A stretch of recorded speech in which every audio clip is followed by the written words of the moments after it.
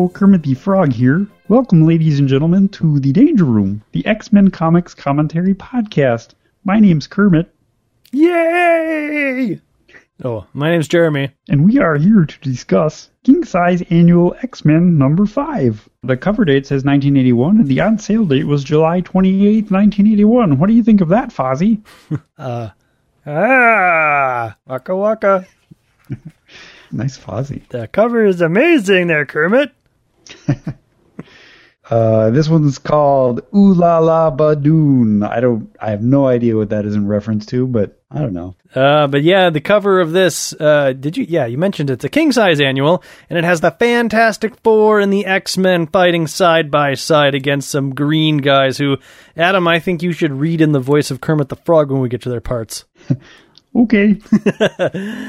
And that's really all there is to say about the cover. Well, I noticed one thing, this gun that, see the Human Torch is blasting at the ground by this green-skinned guy, and his gun looks just like Han Solo's gun. You know what? As soon as you said the gun, I was like, boy, whose gun is that? And you're right. It totally looks like Han Solo's gun. Except did Han Solo's gun have like that little clip like that? Where's the clip? Like right by the thing in the front? Yeah, I think so. I think it did. I think you might be right. Yeah. I have a replica of like the Han Solo's gun at work. So, like real life size? No. It's very small and red. Oh, is it like an action figure gun? No, it's not that small. It's like this weird little gun that came with. My mom bought me a Boba Fett piggy bank. Oh. That when you drop coins into it, it says, "Put Captain Solo in the cargo hold." And it also came with a gun, and you could, it also detected movement. Oh, sure. So if you would get near it, it would say, "Put Captain Solo in the cargo hold." Did it say anything other than "Put Captain Solo"? I don't think so. Oh, neat. But you would shoot at it with the gun, and it would shoot back at you, or it would make that blaster noise. Pew, pew. Oh, so was that like your childhood friend growing up? No, because my mother bought it for me as a child and did not give it to me until I was in my late 20s. Oh, so was that your late 20s friend? Yeah. I'm going to go play with my buddy in the late 80s piggy bank. Yay! Yay! All right, let's open this thing up. It is written by Chris Claremont. We are rejoined by Brent Anderson doing the pencils. Like, this guy was an annual drawing fool, apparently, in 1981. It's Did he do the... What other annual did he do? He was the penciler for annual Avengers Annual number 10. Oh, no, that was Michael Golden. That was Michael Golden. Crap. Where am I getting Brent Anderson from? I don't know. That's what I was wondering. Okay. Maybe he was not an annual writing or drawing fool. Maybe he did the other annual. I don't remember. Bob McLeod's the inker, Tom Orzechowski is the letterer, Glynis Wein is the colorist, Louise Jones is the editor, and Jim Shooter is the editor-in-chief. And we start this story off at the Baxter Building with the Fantastic Four. He didn't do X-Men Annual 4 either. No, I don't know where. Brent Anderson's done something. I just don't know what. Yes. We're in the Danger Room. Or no, we're in the laboratory of Reed Richards. Yes, sir. And they're doing Fantastic Four stuff. Things holding up a piece of machinery. Mr. Fantastic is fixing the machinery. Johnny Storm is making little fire designs of the thing. And with an arrow through his head. Yeah, because he's in trouble. That's right. And Sue Storm is cooking dinner. Benjamin, did I or did I not send you to tell Reed and Johnny that dinner was ready? Hi, sis. Yep, that's my Johnny Storm. I spent all afternoon slaving in the kitchen preparing a meal with my own hands instead of letting the house computer do it. And now that everything's ready, there's no one around to eat it. My dinner is, in a word, ruined. Yeah. Do you think Sue Storm has ever said "in a word" before, or is that just Chris Claremont? Chris Claremont has used "in a word" before many times. Yeah, I think that's a Chris Claremontism. I think that this whole setup is Chris Claremont getting back at John Byrne for the whole Doctor Doom thing. You think so? Because he kind of paints a kind of an embarrassing picture of the Fantastic Four, in my opinion. But this is like this is a picture that has been painted of the Fantastic Four a lot. Oh, really? I don't read. Like Reed Richards is always ignoring the needs of his wife. I don't understand how they are still together. Can I tell you why? Oh no, I don't want to hear it. Okay. I mean, you see, he's elastic, right? Just think of the things that he could. Let's not go there. I'm just saying, just think of the things that he could do for her. That's Keep it. it family friendly. I am. Use your imagination. Maybe he gets kittens out of trees for her. Right. Or maybe he has Anyways, yeah. So anyways, Mr. Fantastic is completely ignoring his wife. She's getting all mad. You gentlemen can live on pizza and junk food. Sounds good to me, Susie. How about ordering a couple of dozen pies? I'm starving. Order them yourselves, you Philistine. If I didn't love Reed so, if I didn't love them all. Then Franklin comes out and points out that Daddy's big radio is flashing lights. Yeah, that's the emergency monitor. So she goes and checks it out, and there's some sort of unidentified woman on foot with a gun right outside of Fantastic Four Plaza, and she says, well, this is serious, and they better tell Reed, and turns out Reed has stretched his way all the way and is right behind her.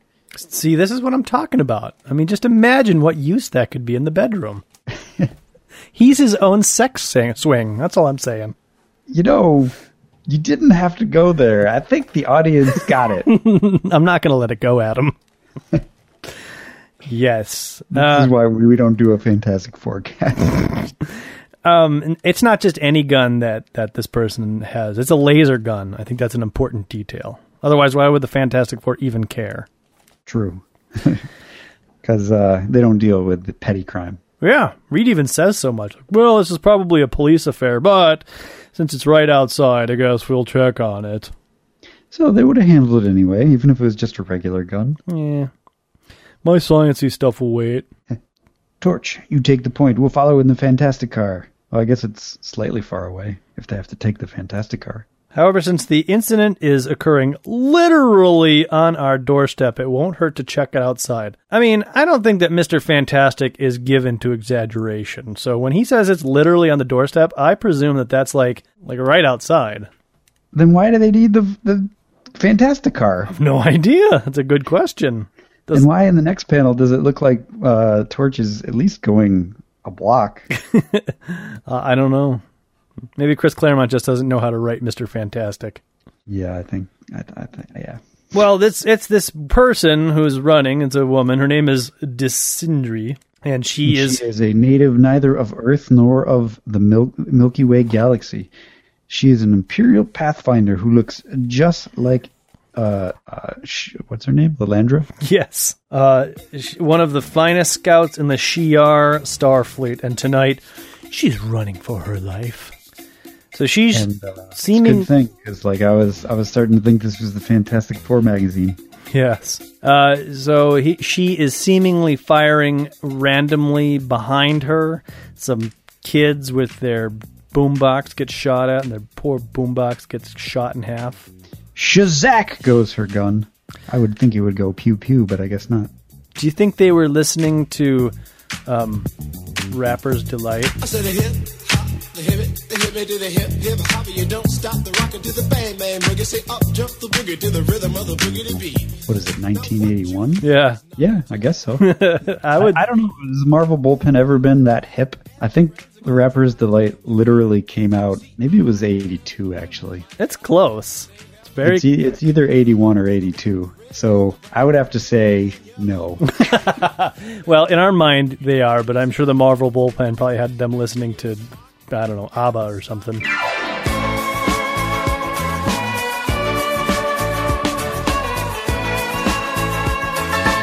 Man, this Dancing Queen's groovy. Whatever was 5 years old is what they're listening to. They're still entrenched in disco. So it turns out that she is not just randomly firing behind her, nor is she trying to attack the Terrans of Earth. No, there's some invisible people that are apparently enshrouded in an aura of invisibility that she can see through the scope of her gun. Yes, the scanner of her weapon. But Torch does not see them, and so begins attacking her. Mm-hmm. That's it, lady! I don't know what your game is, but playtime's over! Yeah, I'm the Torch. So now that we've revealed that these guys are invisible, we're getting blue outlines so that we, the audience, can tell where they are, and they're talking up about the Human Torch. Brothers above us, a human! But they don't Apparently care. they can't be heard either. No, and he's yelling too. So CompuScan identifies these humans as the Fantastic Four, friends of our accursed foe, the Silver Surfer. They cannot perceive us. Excellent. With their unwitting aid, our quarry will be cornered and slain. And they do use the Fantastic Four's aid as they get in front of the thing and then get behind the thing, and she ends up shooting the thing. Yep. And Mr. Fantastic sees that the thing has been shot, and so he swoops in and entangles Dysindri, knocking her gun out of her hand. And now That's enough out of you, young lady. Do you think he calls every girl young lady? That's enough out of you, young lady. Oh, absolutely. What a jerk. Frankly, I take back all that other stuff I said about him and Sue in the bedroom. He's such a square that I'm pretty sure Franklin is like somebody else's kid. Dr. Dooms. Probably. And so they capture Dysindri. You speak English, and you're an alien, but I've never seen a race like yours. That's because I'm an X-Men alien. I'm Shi'ar. Oh, I haven't been reading my X-Men. I'm behind. So, is that true? The Fantastic Four never bumped into the Shi'ar? Like, there wasn't a point where Lilandro and Reed Richards were hanging out with Professor X or anything? I don't think so, no. Oh, okay. I can't say that in the future they won't meet the Shi'ar, but from everything I've read, the Shi'ar have been kind of refined to the pages of the X-Men. Now, I have to imagine that somewhere in the large universe that is Marvel, in all the comics they've produced, the Shi'ar has probably bumped into somebody else. Well, I'm sure they've... Just not at this point. I don't know. I don't know if they've been outside of the X-Men comic. But certainly the Fantastic Four are familiar with the Skrull and the Kree. Right. And to the best of my knowledge, at this point, the X-Men are not. Unless they read it in like a newspaper.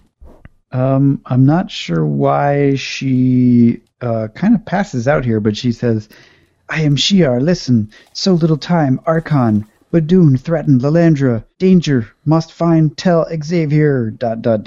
Pop. Why is her voice dwindling? She's passing out. Why? I don't know. Oh, because, on the next page, as Reed is analyzing her, he notes blood, so maybe she's really hurt. Oh. Good Lord, you're hurt! True, fool. Or, yay, true, fool. When I fire my basic weapon, she'll be dead. Yay! And they're like, ooh, what? I guess, I don't even know if they heard her, but they saw the flash of light as something invisible zaps the Shi'ar's head. And then they're all knocked unconscious by invisible blasters, except for Sue, who manages to throw up a invisible shield. And then she is laying down under the shield, staring through the scope of the gun, and now she sees the aliens. They're horrible! And the police show up, and they're like, get out of here! But these guys are like, we're invisible, and their weapons can't hurt us. So they activate their dimensional teleporter, kidnapping the Fantastic Four, except for Sue, who is somehow away. And they also take Dysindri. Yeah. Or her body, I suppose. And then they, so nobody has seen these invisible people yet, except for Invisible Girl. But they take the... I think she's Invisible Woman at this point. No, we'll find out later that she's still referred to as Invisible Girl. Damn it. So they essentially kidnap everybody, just like you said, but to the police officers, it looks like they disappear, which they comment on. And they want to question Invisible Girl, but she says, I don't got time for this, so she disappears. And then the cop's like, what? Everybody's disappearing on me. What do you mean you lost the suspect? And so she goes off. She's got this crazy little gun, and so she decides the best thing to do is go get Franklin and head to Professor Charles Xavier. Yes. The garbage can that she walks past says Smiley Vazina, Squid 575, Raoul 189, Trina, and Lay. And using my secret decoder ring that revealed that the secret message for this issue was drink your Ovaltine. Oh, that's how weird. How long did it take you to save up for that secret decoder ring? Oh, man, most of my life. Well, in the next page, we get essentially a flashback of X-Men Annual number 3, when the X-Men were in Archon Land fighting the green guys, who I guess were the Badoon. Were they? I don't know. Maybe I don't not. remember that at all. I don't really remember X-Men Annual 3, other than Archon was there. Actually, you're right. There was no Badoon there. It was all just like barbarian men. So, for some reason, we're seeing a vision of the X-Men fighting the Badoon with Archon, and there's some dialogue here, which is essentially kind of recapping some of the story. And certainly Kitty Pryde was not in the X-Men at that point either. Good point. She was not. So she's having... We don't know that yet. So this is... I guess maybe this is just happening now? I don't know. The way I read it was that this was kind of a retelling of that with like nightmarish elements. And we find out on the next page that it's Storm having a nightmare. Remember when she was in Archon Land, she was turned into a snake, and like didn't she kill a whole bunch of people as the snake? I don't think she killed anybody. Are you sure? She was turned into a snake, but I think no, that was the Nightcrawler annual when they went to Hades. Oh, okay. Well, I guess I'm getting all my annuals mixed up. Okay. So they're all kind of the same. Yeah. All right. So this is that they don't really matter. Exactly. So this is a total fabricated dream here. None of this ever happened. Right. Yeah. What do the nightmares mean? So she gets up and she goes downstairs and she's gonna think about everything that's happening. Apparently, it's 3 a.m. and somebody breaks in, or well, I guess somebody doesn't break in, but she hears somebody outside. So she uses a gust of wind to blow open the back door and sweep the visitors inside. And it's Sue Richards and Franklin Richards who says, "Mommy!" And Sue is so tired from the walk to the mansion that she kind of collapses against the door and drops that crazy gun. So here we are with the X-Men and Dr. Moira McTaggart, all in their PJs. Colossus is playing airplanes with Franklin. Yep. Kitty's kind of kneeling by the two, observing. Sue... I'm a little kid, too. I'm only 5 years older than you, but I'm an X-Man. So Sue tells them about what's going on and repeats the Archon, Badoon, Lilandra, threaten, danger, blah, blah, blah. So that's why I knew I had to come see you. It's amazing that she's able to remember that word for word. Yeah. Storm is like, Archon? Could this be, she thinks to herself, a coincidence? There has to be some connection with my dreams. And Professor thinks to himself, Lilandra, the woman I love, ruler of a galaxy-spanning empire, threatened, in danger? Because when I think of someone, I always like to put a little declaration of who they are in my thoughts. Yes, and what their occupation is. Co-host of the podcast? The very same. Storm says, it's time I think I tell you about some of my recent nightmares. Scott chimes in. The pieces of the puzzle are fitting together with uncomfortable ease. This is a Shi'ar blaster. I know Dang. this because I've seen one before. You are senior member of the X-Men, Cyclops. What is your assessment of the situation? Because I don't have an assessment. I'm just tired. Obviously, there's... It's 3 a.m. I want to go back to bed. Obviously, there's trouble. That's all he says. Badoon we have to go to their aid. Yes. There's people in trouble. We aid them. We're X-Men. Yeah. Sue's like, I'm coming with y'all. My husband, brother, and friend, my teammates are prisoners, and I gots to find them or avenge them. Can one of you guys watch Franklin? She doesn't even ask. Professor, you're not going anywhere. Watch Franklin. I think the assumption here is this is the only reason Moira is in this comic is so that she can watch Franklin. I suppose. Because the only thing she does a little earlier, she's like, yep, I've looked over Sue Storm, or Sue Richards, and there's nothing wrong with her. She's just tired. She's had a rough night. Kitty's all like, Professor, I'm an X-Man too, you know. Do I get to go? Or do I get left behind? You've more than proven your worth, Sprite. If Cyclops and Storm have no objections, you have my permission. Oh, but Cyclops and Storm have plenty of objections. But in the end, neither can deny that Kitty has earned her place on the team. Oh boy, I get to try my new costume! It's even better than the last one. So she shows up and she's wearing pink tights, gold anklets, a gold belt. Where the hell did all this gold come from? And she's got like a brown or I don't know, tan cape. And she's like, what do you think? Isn't that wonderful? It is certainly a surprise, Kachkin. And for some reason, he says that in like lowercase letters. So I don't know what that means. Is he whispering or what? I don't know. I think he's in shock. Yeah. An admirable effort, child, but under the circumstances, I believe your regular uniform will be far more appropriate. All of the X-Men have little lines coming out of their head. This costume is no more garish or unfunctional than Storm's costume, to be quite honest. I don't know why the professor's like, no. Or why they're all so surprised. It's not like she's like wearing a skimpy outfit and they're like, oh my, she's so pretty. Doesn't he have to say you have to earn a costume or something like that? Well, you'd think Even so. Sue Storm is looking at this costume like, what the hell? Oh my. Yeah, I can't tell if it's like, oh, she's so special or what, but anyways, Pooh, you people have absolutely no taste. Wah, wah. Sue Richards wants the X-Men to call the Avengers, and just like what happens in most of these stories, we tried to call the Avengers, but they're away on a mission. Do you want to wait? And Sue's like, no, let's go. She'll always be Sue Storm to me. I don't know why that is. She's been married for the majority of her run in the comics. Although wasn't there like that marriage is a farce. It's a sham. We all know that Reed Richards is gay. So apparently Archon left some golden lightning bolts behind from X-Men Annual number 3. And so that was nice of him. It was very nice.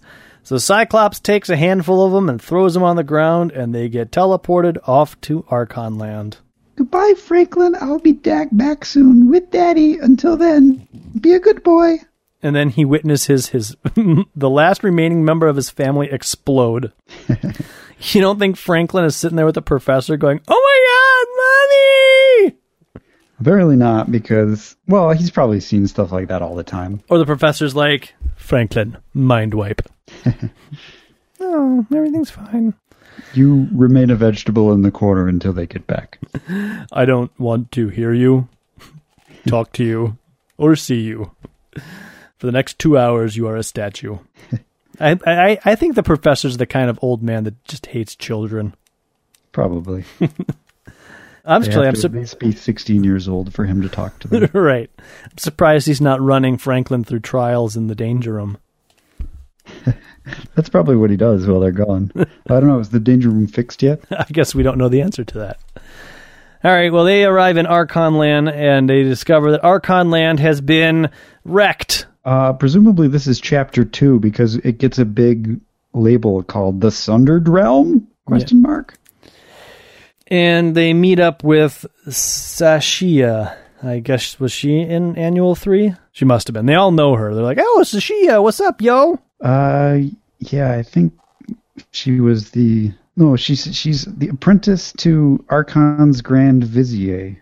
Well, I mean, have they been the Grand Vizier? Have they been back to Archon Land since Annual number 3? No, I don't think so. So we must have met this character in Annual 3. Okay. What happened here, Sashia? Did you send a Shia to Earth? So, is Archon Land a different planet? Is it a different realm? What is it? It's I think it's another realm. I believe it's maybe like another universe or something. So then, I don't know. You get there by throwing some golden lightning bolts. So right. Whatever that means. Well, how did Shi'ar get here then? Do they have access to these same lightning bolts? Well, the Shi'ar aren't here. Oh, are you sure?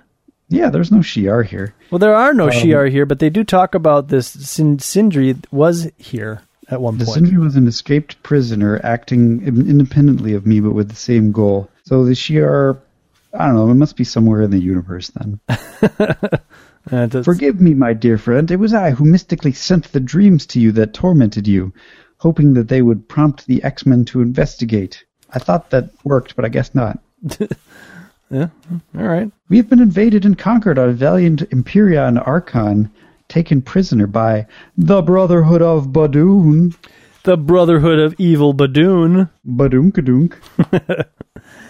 Yeah, conquered, but yours is a race of warriors, says Cyclops. I wouldn't have thought such a thing possible.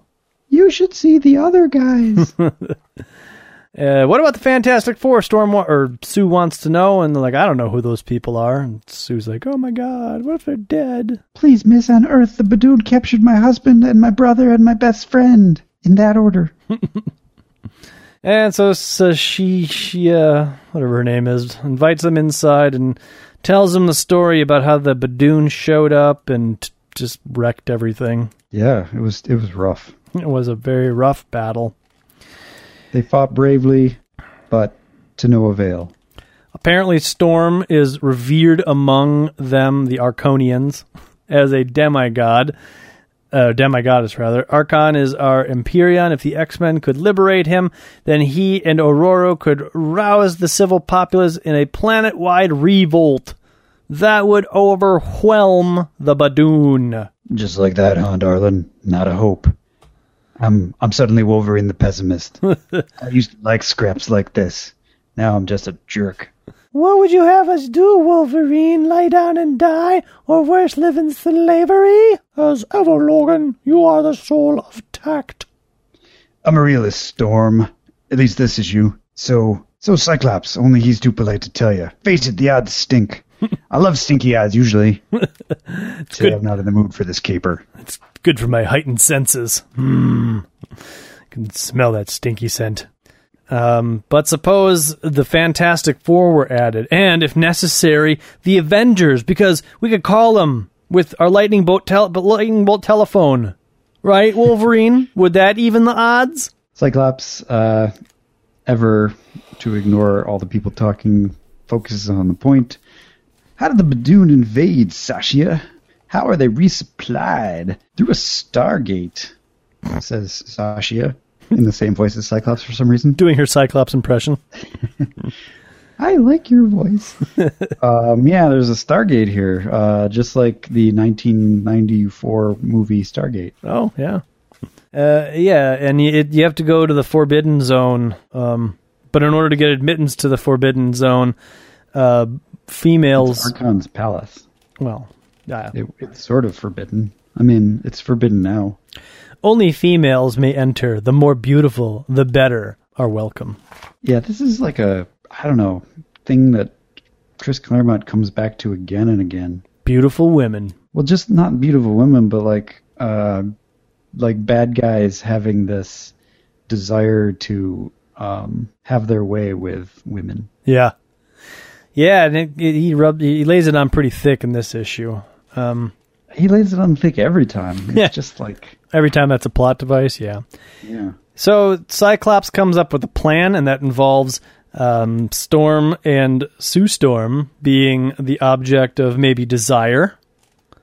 Maybe. And sending Colossus and Kitty. Colossus is huge in this panel. He is really huge. Kitty, Colossus, and I will be your backup in case of trouble, and they'll cover the escort. Sashia, Nightcrawler, and Wolverine are going to put the Stargate out of commission. I like a challenge as much as anyone, Cyclops, but this is ridiculous. It's suicide, Psych. You're stretching us pretty thin. What would you have me do, Wolverine? Snicked him to death?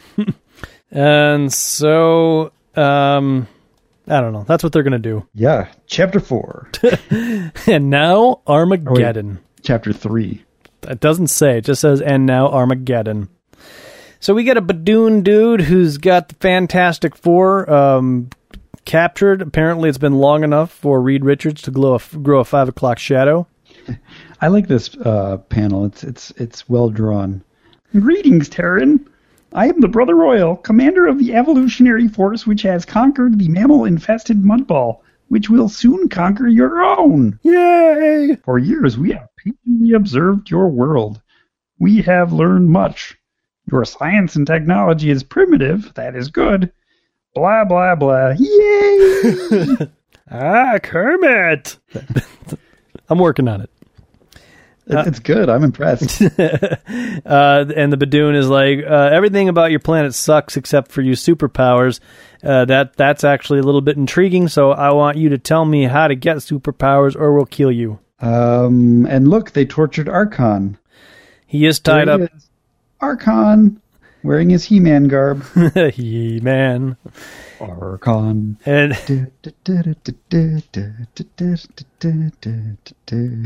so they decide, this Badoon guy decides to begin the very painful interrogation of Reed Richards. And it looks pretty painful.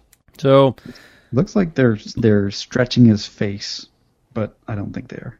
So this is where Sue says, I'm frightened, Dororo. After all these years, after all of those foes the FF have fought, I still can't take this life. My role in it as the invisible girl, completely for granted.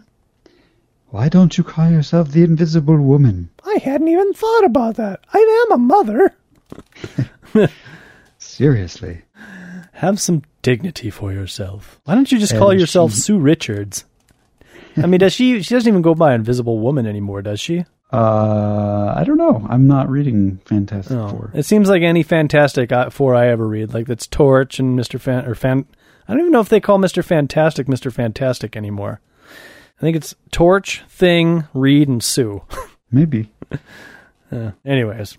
I'm okay with that. Mr. Fantastic is actually a pretty terrible code name. Invisible Girl is degrading. Easier. Egotistical. I'm Mr. Fantastic. I'm surprised he doesn't call himself like Professor Fantastic or Dr. Fantastic. Anyways, so she also shares with us that I envy your composure and courage. You know, Storm, we share the same name. What?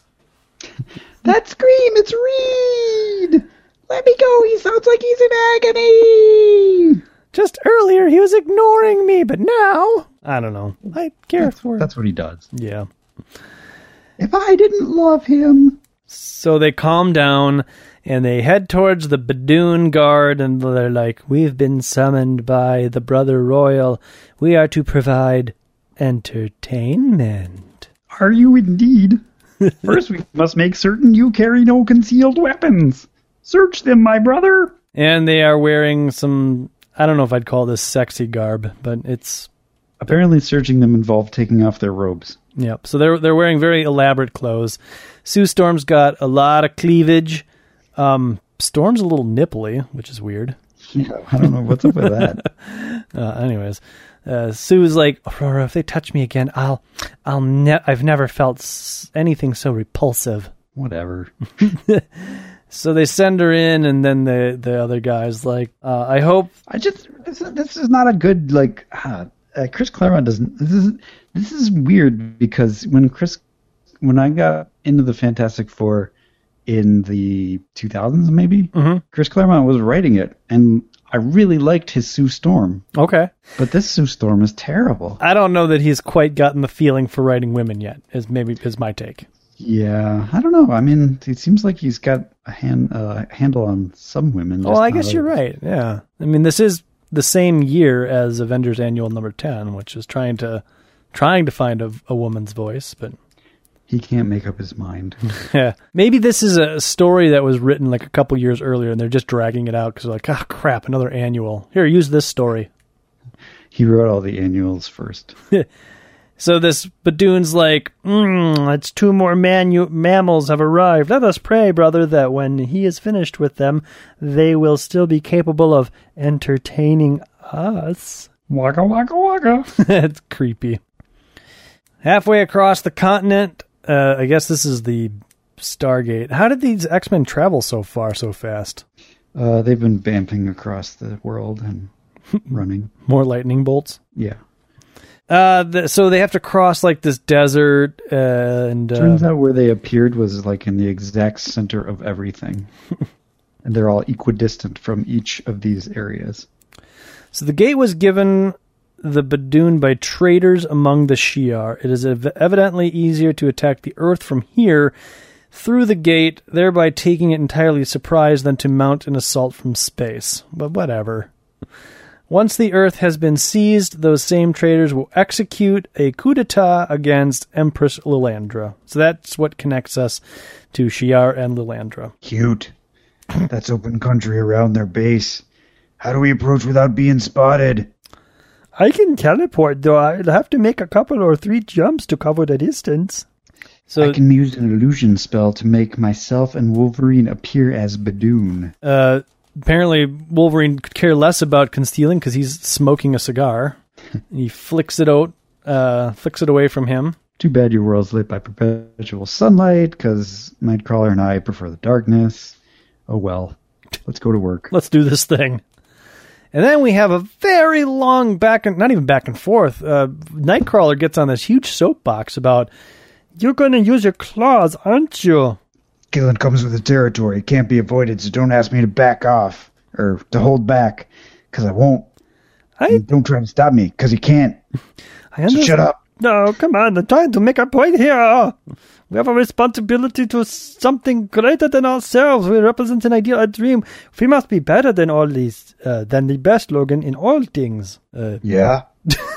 You're correct. I cannot stop you, but you should think about it. Perhaps you are too honorable a man not to try not killing. Let's go. I may be too old to change, even if I wanted to. I'm like 600. I just don't know it yet. So Nightcrawler is heavily making the point that you don't have to just kill everything, even though, as far as I've seen, Wolverine hasn't killed anything. Dang. That's okay, it's before noon. There's plenty of time for killing. So, Wolverine. Meanwhile, the Badoon Royal is like feeling up Sue Storm's face, and she is not liking this at all. Most attractive features for mammals. I'm not used to pigs, but this is much better. They see Reed on a Vizzy screen, and Sue totally freaks out and is just lets down their guard completely and blows the whole thing. That's my husband, Butcher, and if you've harmed him, I'll by all I hold holy, I'll make you pay. So she like whips around like an invisible shield whip and knocks all of them over. Storm lets loose a storm. Storm waited like 3 panels to say, Susan, jeez. Jesus Christ. I know I fouled up, Storm, but seeing Reed, hearing that monster gloat, was more than I could bear. What's done is done. Though your timing could have been improved, I'm afraid we're still far from our goal. So she whips up a fog to conceal them, and that's when... She thinks to herself, Susan, never be ashamed of love, such caring for another. I wish I had someone who is as special to me as Reed Richards obviously is to her. Don't know why she doesn't say the first part out loud, but whatever. So we flip over to the remaining X-Men, Cyclops, Colossus, and Kitty, who are outside wearing stupid costumes. And they're like, oh, the alarms are going off. Let's go. Something about Archon's world just makes the X-Men have to wear stupid costumes. Yeah, and there'll be more stupid costumes as we go through. Oh, they just get stupider. So they drop these costumes that they've only had for one panel, and they go in firing, Cyclops' force beams. Colossus is knocking things over, and this panel makes it look like he's shooting 2 force beams out of his eyes at the same time. Kitty does nothing. She goes, wow. But the Badoon Royal, who's up in his royal place. He's like, this will never stand. Send out the monster of Badoon. Yay! I'm the monster of Badoon. Waka waka. And Nightcrawler. Nightcrawler teleports in above a couple of Badoon and starts kicking them. Nightcrawler back in the Stargate land. Yeah. This is the final security patrol. I have to neutralize them before they can sound an alarm. And he does, but then there's 2 more Badoon behind me, and they're like, hold it, elf. Nightcrawler, Don't shoot at us. Zash, trouble. Snick it. And she does like a karate chop to knock him down. Or no, throws a knife at him, and he falls over. And she's like, okay, it's no problem. It's taken care of. Want to bet, says Wolverine, because they're surrounded. Pull out to a wide shot of like 100 Badoon coming after them. Back in Storm and Stormland.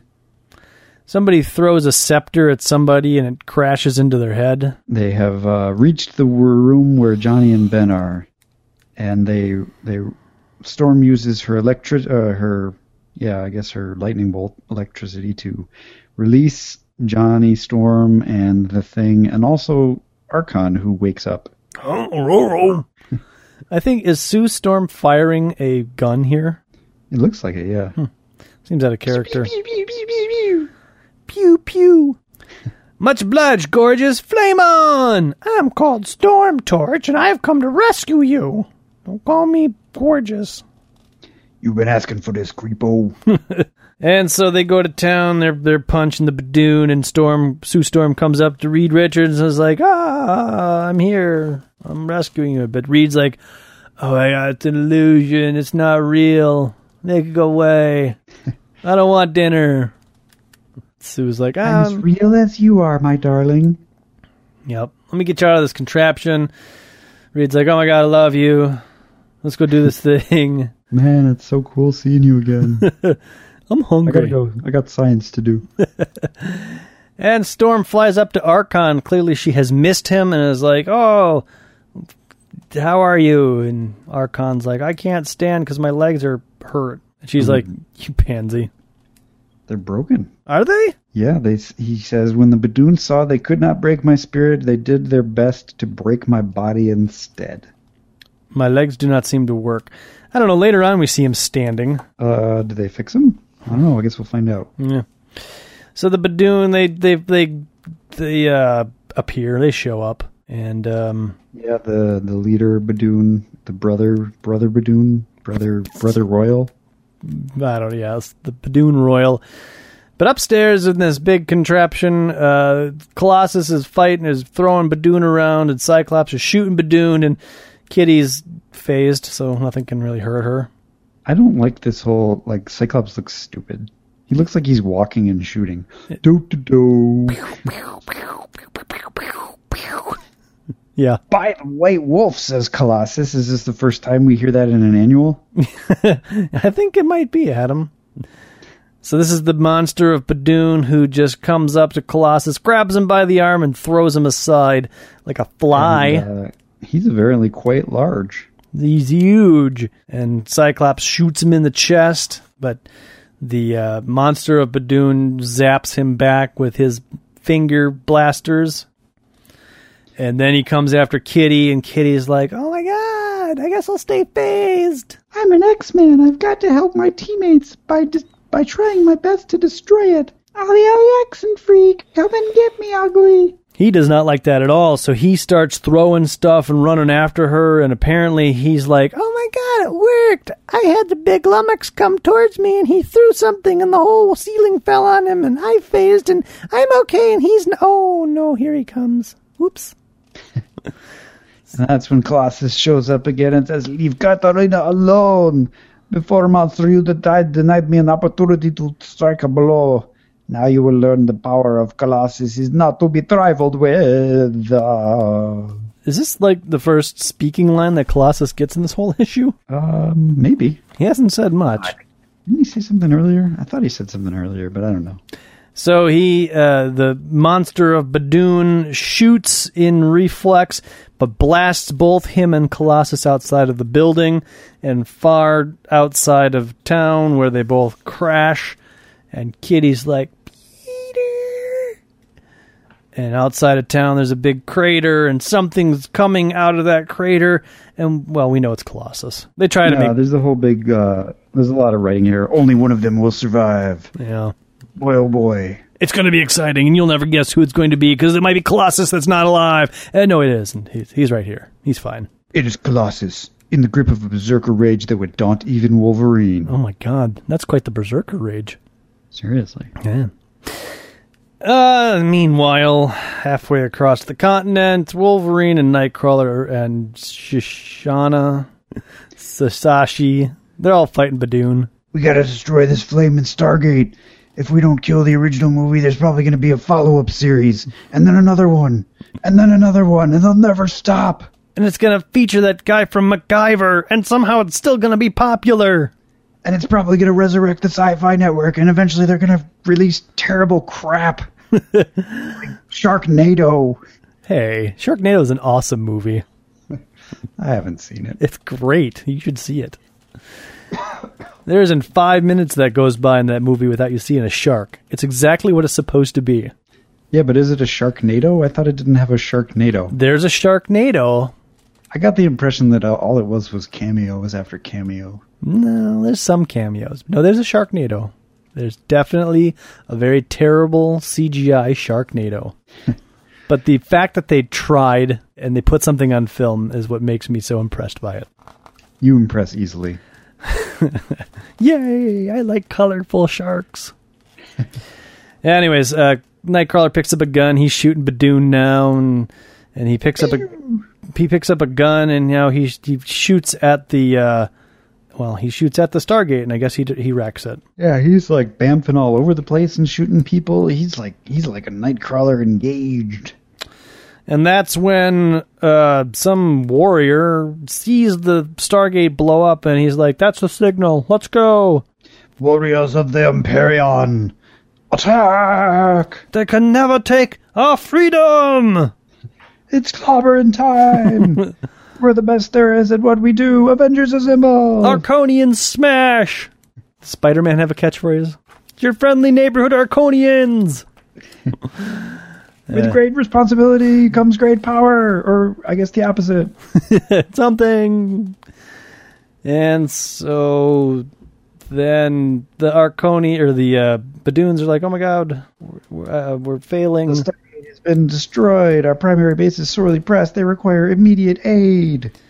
And the Brother Royal shoots that guy. Yep, says, "Traitor! You dare bring me word of defeat? You're all incompetent." Pew, pew! Exalted One! No! This is not a Waka Waka moment. Where's that audio sample? I don't have it queued up. Damn. I guess I should always have that ready, shouldn't I? Always. Anyways, now we've got pretty much we got half the X-Men together. Fantastic Four. They're all fighting side by side, and they're taking on these Badoonians. I like Cyclops and Kitty Pryde in this panel. Yeah. It looks like Cyclops is putting all of his chest muscles into the firing of his face beam. Yep. I mean, it's a really stupid pose when you think about it, but it's also classic. So yeah, and then the way Kitty is kind of angled. And that streak that's coming out from her hand, it almost looks like she's wielding a sword. Yeah, sort of. Yeah. So, anyways. Colossus, he's pretty far away, but he's like, oh, if only I had my transceiver. I cannot contact the X-Men. I hope everything is okay. I'm still in a berserker rage, so it's okay. I'm very, very angry right now, and I can't even control my emotions. Reed does an enormous amount of talking. I don't even want to know. Something about a high-intensity broadcast beam and something or other. Because what he's noticed, actually this is a plot point, is that these guns just keep firing and firing and firing and firing, but he's not able to identify the power source until just now when he realizes that the power is being remotely transferred by a high-intensity broadcast beam. So somewhere there's a huge power source supplying all these laser guns their power. And if they can find that, they can nuke. Oh, is it clobbering time yet? Almost. And then the weapons will become useless. Okay. So, Archon says, like, sealed beneath the catacombs, there's a generator. Could that be it? I guess so. It's clobbering time. Let's go. So, yes. Thing does say it's clobbering time. He smashes a wall. I've been watching the Hulk pull stunts like this for years. And anything old Greenskin can do, I can do better. To coin a phrase, it's clobbering time. That's my phrase. I say it a lot. And the shock wave creates damage, and Sue Richards encases them in a shield, and they're protected. And that's when they come across Colossus, who's beating up Badunians. Why is Storm, like in the panel where they're going down in the big bubble, Storm is all waving her arms around? Because she thinks she's doing this. No, I think she's whipping up a windstorm to kind of keep them like floating a little bit. Oh yeah, I guess there is wind underneath them. Yeah, I see. So they land in so Archon was standing up in the couple panels. Yeah, he'll be standing up again coming up. Before I think he gets healed. They just attempted to break his legs and it hurt. Yes. And so a holographic image of the Brother Royal shows up, and he's like, what does he say, Adam? You have won a Pyrrhic victory, fools. I have activated the Central Powers Unit. Central Power... I can't talk. This is so many words. I'm really just like... Introduce the next guest, Fozzie. Kermit! Waka waka. I like this panel of Colossus, too. Oh, hello, comrades. Fancy meeting you here. Yep, and he's just in his costume is shirtless. So ruined that all that's left is his underwear there. I had to take off my costume. I was feeling a little... They were making me sexy. I was feeling a little constricted, if you know what I mean. And so Reed Richards, he's got this plan. The Badoon guy says, like, I just activated the self-destruct, so you're going to blow up. But Reed comes up with this plan where somebody freezes something and Johnny Storm heats up something. Reed Richards puts a hand into the generator and says, Sue, follow my hand. He uses his hand to find, the center of the generator. Sue has created a cone that follows the length of his hand. He pulls his hand back, and then he has Cyclops shoot into the invisible shield that Sue has created. And this is where things go off the rails for me, because we all know that Cyclops' power are force. But if you see this thing going around curves and doing loop-de-loops and stuff in the tube, I think it would lose some of its impact. And it would probably be just light by the time it reached the center of the generator, but whatever. I don't know. It depends on what... Sue Storm's invisible things are, how they work. If it's a force field, doesn't it absorb the brunt of the force? I don't know. I don't know. How do force beams and force field work together? You'd think that they would neutralize one another. Something are keeping something from crushing together. Oh, it must be the self-destruct mechanism. Yeah. The two magnets from touching one another. So, anyways, that teamwork allowed them to save Planet Archon. Kitty stands there and does nothing. Absolutely nothing. She's completely ineffective. Oh As a matter of fact, she's had zero effect this entire issue. So, anyways... It was a simple enough solution once I determined the operational characteristics of the matrix field core. Huh? What? You talking, Stretch? You mean to tell me, Kitty, that you understand what Stretcho is saying? Of course, Mr. Grimm, don't you? It's clobbering time? And Archon is like, stand away from me, Aurora, please, I'm an Empyrean, I must not show weakness, especially from a woman. Hey, you, sitting by my throne, get out of there. So he's standing here under his own power. I guess the intention here is that Storm's kind of like holding him up a little bit, but he's like, no, I got to do this on my own. Somewhere along this whole fracas, Nightcrawler was hurt. We never saw it, though. Oh, yeah. How did that happen? Nightcrawler! An instant before the Stargate exploded, he gathered up Sash and me, and he teleported us to safety. The strain knocked us both silly, but it flaming near killed the elf. Whoa. And that's when a guy comes out. I was like, I'm a healer. I'm a cleric. I'm a 40th level cleric. I got this. Let me roll these dice. Oh, yeah. 20, got it. 25. Plus my experience points. Plus my plus 12 bonus. He's fine. Plus 6 for my magic helmet. And let me do a Thaco roll. I'm good. I don't know what that means. Chapter 4, The Passing of the Dream. Or really, it's The Passing of the Dream. Yeah, that's how it's written. Why is Dream all like dreamy? Funky? Archon sits on his throne.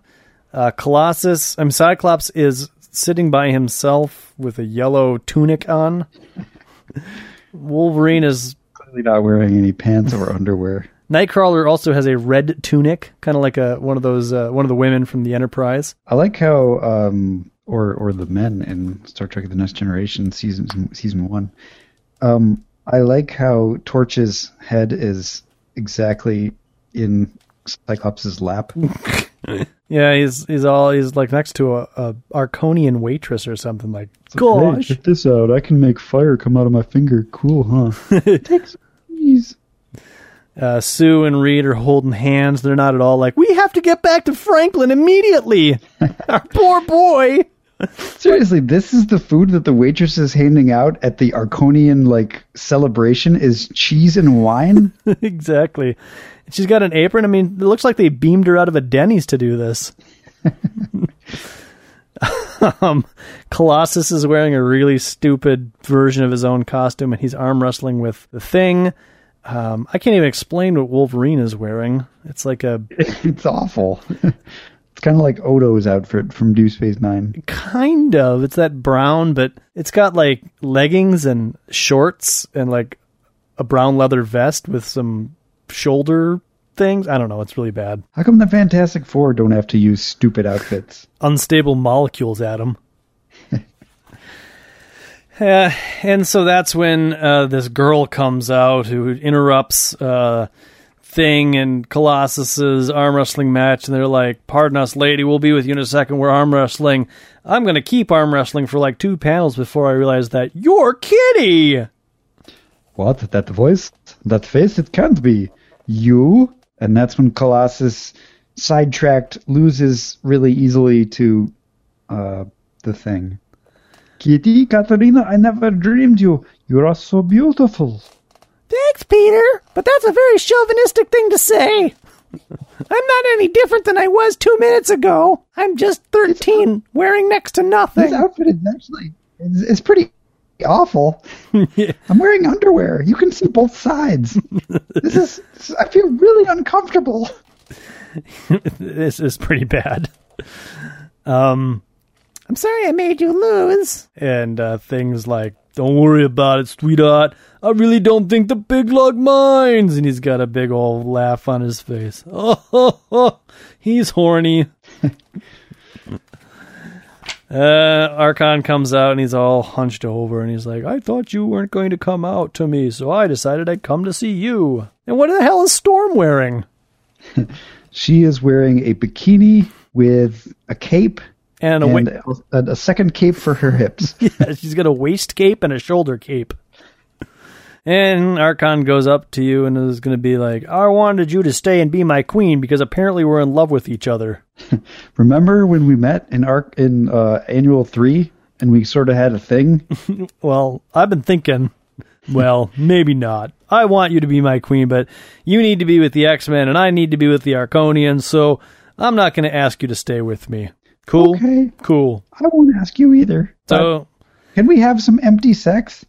That's basically what they want here, which is fine. You know, they're adults. Yeah, I mean, good for them. So they kiss, and presumably they have some empty sex. And then they go back out and hang with the X-Men and Fantastic Four some more. Warriors, hear the heat of the words of the warlord. Even like something simple like that, Chris Claremont has to give like 8,000 words. Hear and heed the words of your warlord. Ugh. All hail Archon! All hail the Fantastic Four! All hail the X-Men! Finn. We got some mail. Yeah, we did. We got some Facebook mail.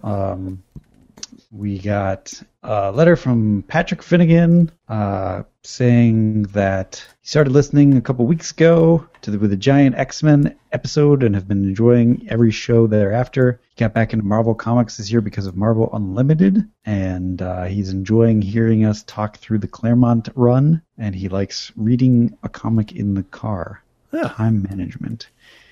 He added a podcast review to his blog called Exploring Marvel Unlimited, and he has featured a review of our podcast, and you can check that out at exploringmarvelu.blogspot.com. So thank you, Patrick. I read the blog post, and it was awesome. I did too. Super cool. We also got a note from James Howlett, who thanks us for using his intro music. And I want to remind all of our listeners that, it's wide open. Anybody else wants to submit some music, we'd be more than happy to feature it on the intro or the outro, or just randomly throughout the episode. He'd also like to recommend to fans to actually try and read the material along with the podcast. It adds the humor and helps the visualization of what Adam and Jeremy are talking about. Yeah. It's true. And he adds a new drink, which he calls a Cybolt.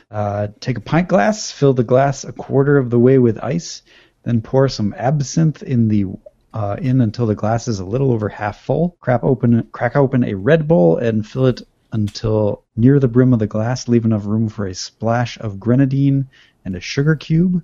Hope you left enough room for a spoon to mix all this together, and you might be able to read minds afterwards. Just make sure they have a couple more Cybolts than you. If I had absinthe, I would totally make this drink. Yeah, I don't even know what absinthe is. I was like, I got to run out to the liquor store and pick up some of these ingredients. Heck yeah. Try this out. I will if you will. I will. Maybe next episode. Maybe, I don't know. I'll see how easy it is to get the ingredients. Hopefully my liquor... Is absinthe pretty common? I don't know. Okay. I have no idea. I was hoping you would know, because I don't know. Nope. I don't know. I'd have to do some research on that. And then he actually has a question for us, Adam and Jeremy. What would you consider to be your most valuable comic? I believe you fellas have shared your favorite comics, but I'd be interested as a fellow collector on what your most valuable comic book is. Adam, you go first. I have no idea. I don't know what any of my comic books are worth. Maybe Wolverine #1, the Frank Miller one. Is that worth a lot? I have no idea. I sold Origin #1 for $80 on eBay once. Yeah. I don't even have any idea. Like, I have an inventory of most all of my comic books. But what do you think is worth the most? Which one is worth the most to you? That's a really good question. I have no idea. Which is the one that you paid the most for? God, jeez, I don't even know. I mean, I bought that X-Men number 66. I think that might have cost me like $12. I don't think that's the most. I think that actually might be the most I ever spent for a single comic book. Most of the comic books that I've purchased in my lifetime have been at cover price. There may have been a few back issues that I might have paid double price for, like $3 or something. And then I got a lot from people that are just like, hey, I don't want my comic book collection anymore. Give me $20 and you can have them all. So, I mean, I've got a lot of, as a matter of fact, in this very Marvel Masterworks that we're reading, I've got like the last 4 or 5 issues in this series. No, actually, I've got all of these issues, except for this annual number 5. So I don't know if these are worth anything, but the one that surprised me the most was the first appearance of Gambit, which I think is like X-Men number 247 or something like that. I have it, and I just happened to be not Googling, but on eBay, just looking up comic book prices, and that one popped up, and it was worth a lot of money. I don't remember what, and I was like, I have that issue. So that might be my most valuable issue. I don't have I guess I don't have a very good collection. I have a well-organized collection. Mine's pretty well organized as well, but I honestly, there's boxes and boxes of comics, but I don't even know what's inside them anymore. And I have not sat down like an Overstreet price guided them because, Jesus, that would take forever. I have every issue of Wolverine and every issue of Gru. So I don't know if any of those are worth anything. Probably the Wolverines are worth more than the Grus. Although Gru #1, the very first issue of Gru, I think I paid $20 for that. Wow. But it is an absolutely like super mint condition. It's the only comic I have in a Mylar bag. I swear if I got this thing CCG'd, it would probably be like a 9.8 or something. Wow, you should get it CCG'd. I would if I knew how to do that. We explained the process a while back. It sounds like a pain in the ass, and it sounds expensive, and it sounds time consuming. You have to go to a comic shop and spend a lot of money, but it would be worth it. Because I'm frightened every time I touch the thing. You should get one of those big hard plastic things. That's what I have. I have it in like a big hard Mylar case. Oh, okay, like a case. Okay. Well, it's like a bag, but it's like an industrial strength bag. No, but they make like hard plastic where you could like drop it on the ground and like it would be fine. Yeah, I should probably get something like that. Like a half-inch thick only piece. Because it's like in such it's probably not worth anything, but the fact that it's in like pristine shape, it just frightens me. I have no delusions about my collection. I believe that if I took my collection to a comic book store, they would probably offer me $40 for the whole thing. Really? I don't know. The market on comic books has dropped so much that, right now is probably the time to be a comic book collector and just start buying tons and tons of lots off of eBay. Everything's available online, so yeah. Like with Marvel Unlimited, is it called?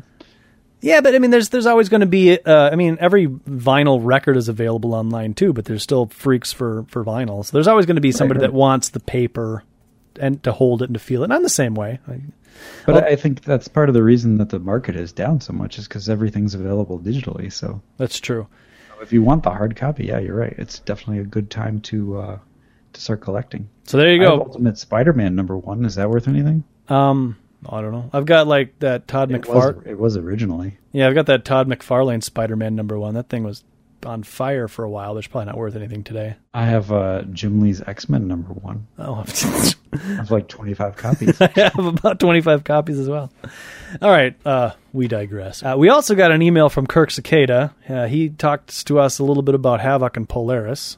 Yeah, this is a pretty long email, but the takeaways here are that Havoc's powers, the target on his chest was a gauge of his powers, and as he emits more power, the concentric circles expand. The circles are not his power, they are just a means of measuring his output, so to speak. When his costume is white is because he is white hot. The cover of issue 146 shouldn't be white, so that's a coloring issue. Got it. And then the outfit that Lorna wears in X-Men 97 was the debut of that outfit, as we questioned, then dismissed. Right. It's referred to as the Shi'ar outfit. Eric the Red gave it to her. I guess she went back to the emerald green version of the outfit in X-Men 104 and 105, as well as the Defenders for a Day trilogy. I guess it was used by Polaris' entries in the first 2 volumes of the official handbook to the Marvel Universe. When John Byrne drew Polaris in the Proteus saga, he changed her outfit back to the modified one that she wore in Neil Adams' run, but as the creator of the Shi'ar outfit, Cockrum decided to change it back when he returned to the series. Ironically, when Byrne drew the covers to the 2nd volume of the official handbook, he had to draw Polaris in the purple outfit because that's what she was wearing in her entry. So, bottom line here, Kirk Cicada is probably the biggest Havoc and Polaris fan that I know of. It's true. He concludes by saying that in issue 146, it says that they'd never actually joined, but then the official handbook says they had joined in issue 60.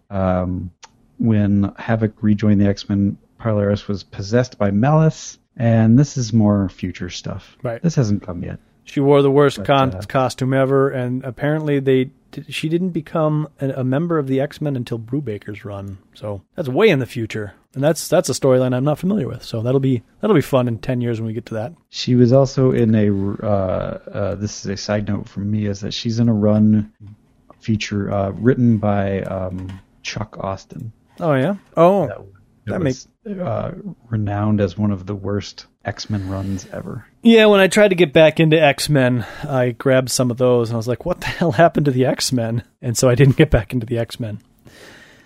I believe that Polaris is featured now in X-Factor. I think you're right. The reboot. We also got some feedback on the Facebook page from Kitty Bugger, who says, love this. I've been looking for a good issue-by-issue X-Men commentary. These guys are really funny. Well, thank you. Yes. Always appreciate commentary on how funny we are. So if you'd like to join in on the conversation, email us at dangerroom@redcapproductions.com. Visit us at www.xmenpodcast.com, where you can get links to everything.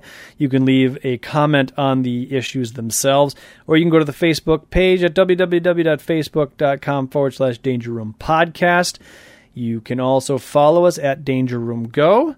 Or you can leave us a voicemail on the Google Voice 501-GET-X-Men. Remember, we're looking for more musical selections to feature at the beginning and or end of our podcast. And anything else you want to tell us? Yes. So, with that in mind, I do want to say a couple of episodes ago, and I'm not going to remember every detail of this. I can't even remember the name of the person who said this, but somebody said that we should have that when we get to the X-Men where they split up and we have X-Men, Uncanny X-Men, X-Factor, all that stuff, that we users could call in and give their own kind of quick reviews of that. And when I initially heard that, I kind of thought to myself, well, we kind of want to do it. But at the same time, you know what? If you want to send us a review or a summary of an issue, it's not like we're not going to play it. It could be very funny if you have like if you could keep your entire issue synopsis. And I'm not talking about Uncanny X-Men. I'm talking about one of the side issues. If you kept that down to like a minute and it was like super quick and tight, I could totally see saying, and this listener says this about New Mutants, blah, blah, blah, blah, blah, blah. That could be interesting. I mean, I'm basically saying that whatever you send our way, we will probably air it, or at least part of it. Yes, agreed. So if you want to hear your voice on our podcast, it ain't hard. We're happy to share everything. We're an open forum. Just like having fans. It's cool. Hooray. So, I read Dazzler number 8, and really, I did. It has nothing to do whatsoever with the X-Men or what's going on in current X-Men continuity. Well, certainly it does. It's got Dazzler in it. Sure. That's one way to look at it. She's on the cover of this one. She looks this cover is okay, but it has nothing to do with the issue whatsoever. But it says, You threatened my friends and almost killed me. Now it's my turn. And she looks all evil, and her hands are out in front of her. This never happens in the comic book. Dazzler's 50 cents. Wow. There was like specialty issues that were more expensive back in those days. What are the X-Men now? The X-Men at this time are also 50 cents. Oh, okay. Did we miss a price change? We I don't know. Well, in a few weeks, they'll be 60 cents. Anyways, Dazzler, she's, they're at Harry S. Osgood's office, and he is with that bodyguard guy whose name I can't remember. And they're watching a replay of Dazzler, and they're like, where's all this light coming from? She's hiding secrets from her. We need to find out what they are. Dazzler has finally gotten her stuff together so that she can have a date with that doctor guy whose name I can't remember. But she's not a very good cook because she's a busy superhero singer, but she's trying her darndest to make a meal, but she's burnt just about everything. But then the doctor shows up and he's like, hey, it smells like burnt food in here. And she's like, I know, I tried hard. I hope you're not hungry. So let's just hang out. But as they're hanging out, she gets a phone call from Harry S. Osgood, and she's like, what? All right, fine, I'll come. So their date is cut short. He gives her a ride to the studio, and she's like, look, I don't want you to be here when I get done with this conversation because I think I'm going to be in a bad mood, which you'd think it'd be just the opposite. Like, would you just stay here because I think I might need a little bit of comfort? But nope, that's not her M.O. Meanwhile, the bald guy that's been tailing her for the last few issues, he's still spying on her. It's the professor, right? It is possibly the professor, although this guy with the bald hair's got glasses on. And so she walks into the offices of Harry S. Osgood, and the woman there, her name is Cassandra, who's the receptionist, but she's given Allison all this lip and this attitude, and Allison's like, whatever. So she goes in, and Harry S. Osgood is like, why are you glowing in all these videos? You need to tell us what's going on. And she's like, no, it's a professional secret. Because she's thinking back to a couple of issues ago where people discovered she was a mutant and feared her and hated her. And he's like, oh, I don't want Harry S. Osgood to fear and hate me, so I can't tell you. And Harry's like, it's not good to have secrets. If you can't tell me, you're fired. And she's like, all right, fine, I'm leaving. So she got no job. Wow. Yeah. And actually the singer here, so Harry S. Osgood has this jazz band that the bodyguard now is going to protect her, I guess. But he's like, oh, she's pretty good. I wonder if she's like, he wants to put the moves on this singer. But as he's thinking about this, the enforcers show up and they start trashing the joint and they're like, we need Harry Osgood. Because, oh man, the lamest Spider-Man villains ever. Exactly, and they're equally lame here. You got a lasso guy, a fat guy, and I don't know what he is, like an Italian mobster who knows karate. They're all just mobsters. Right, but this guy's stereotypical. He's got like a fedora and a mustache, but apparently he knows karate. Anyways, so they're like wrecking the studio here, and this bodyguard guy's like, what the heck is going on? And, Harry Osgood goes to check out the performance, and he sticks his head through the window. He's like, why are those people wrecking the place?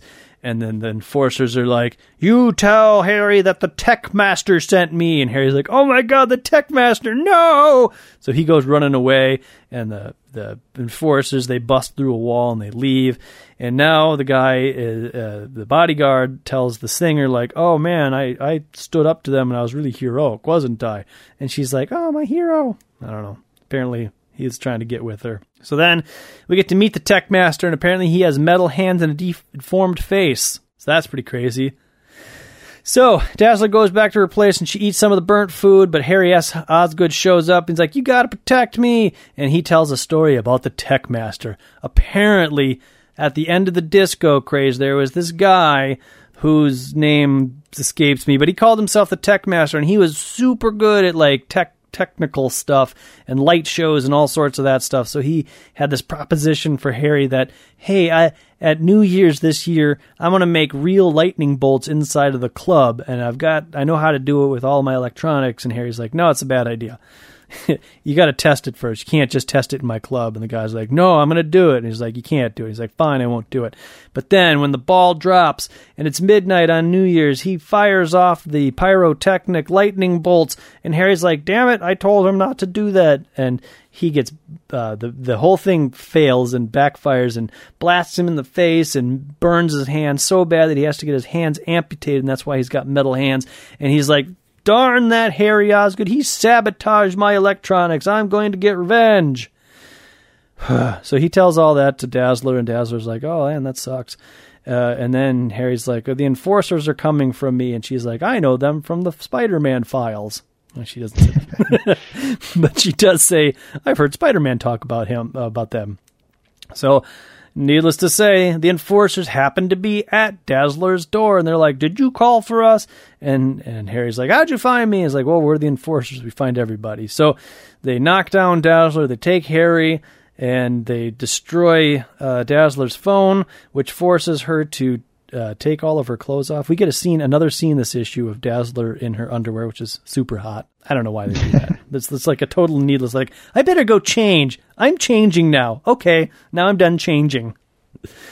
Yeah. So anyway, she goes down to a payphone. She calls a cab. She goes down to the Disco-Rama where the lightning happened, but that's torn down, and now it's a grocery store. So she goes in to rescue Harry. The enforcers are there, and they're like, "Oh, what are you doing here, you dumb skirt?" And she's like, "I'm Dazzler." She turns her radio on and like blinds them all, and now she's like, "Oh, Harry's gonna know what my secret is," but oh well. And so the enforcers and some goons start shooting at her, and so she's wheeling around with her magnetic skates through the grocery store, and at some point she gets knocked down by the ox guy, and so she feels like she's kind of dreaming, and she's kind of woozy, and then she realizes, hey, I'm in a grocery store. I know what to do, so she blasts through the front window, which sets off the alarm, alerting the police, but also making a lot of noise that she absorbs, and she uses her light power to blind everybody, and the cops come and get the enforcers, and when they're at the district, or the police precinct, Harry S. Osgood is like, oh yeah, they were fighting amongst themselves, and I was tied up, and Allison just happened to be there, nothing to worry about. And so Allison's like, oh, you don't care that I'm a mutant? And he's like, nah, it's cool. In fact, I think you should use it in your performances. And she's like, no, I don't want to be judged. And he's like, that's fine. And then he's like, but you've got a friend in Harry S. Osgood forever. So now they're buddies. The bodyguard dude, he was with that singer when he was supposed to be protecting Harry, and he gets caught by Harry and Dazzler, and they're all like, where were you? You're not so brave. And he's like, oh man, they must think I'm a jerk. And that's when the bald guy shows up with his bodyguard who captures Allison's like, you should come with us. I've got a gun. And I want you to meet my friend who's a big fan. And his name, the bald guy with the glasses, his name is Mr. Meeker. And next is... Mr. Meeker. You remember Mr. Meeker. Me. Me. And there you go. Next issue, we get to learn all about Mr. Meeker. Oh, man. I can't wait. Dazzler's boring. But I've summarized the issue. Did you do any reading this week, Adam? No, sir. I'm Beast quit the Avengers. I got a break. Well, nice for you. You want to read some Dazzler? Nope. All right, then. Well, until next time, then, the Danger Room is closed.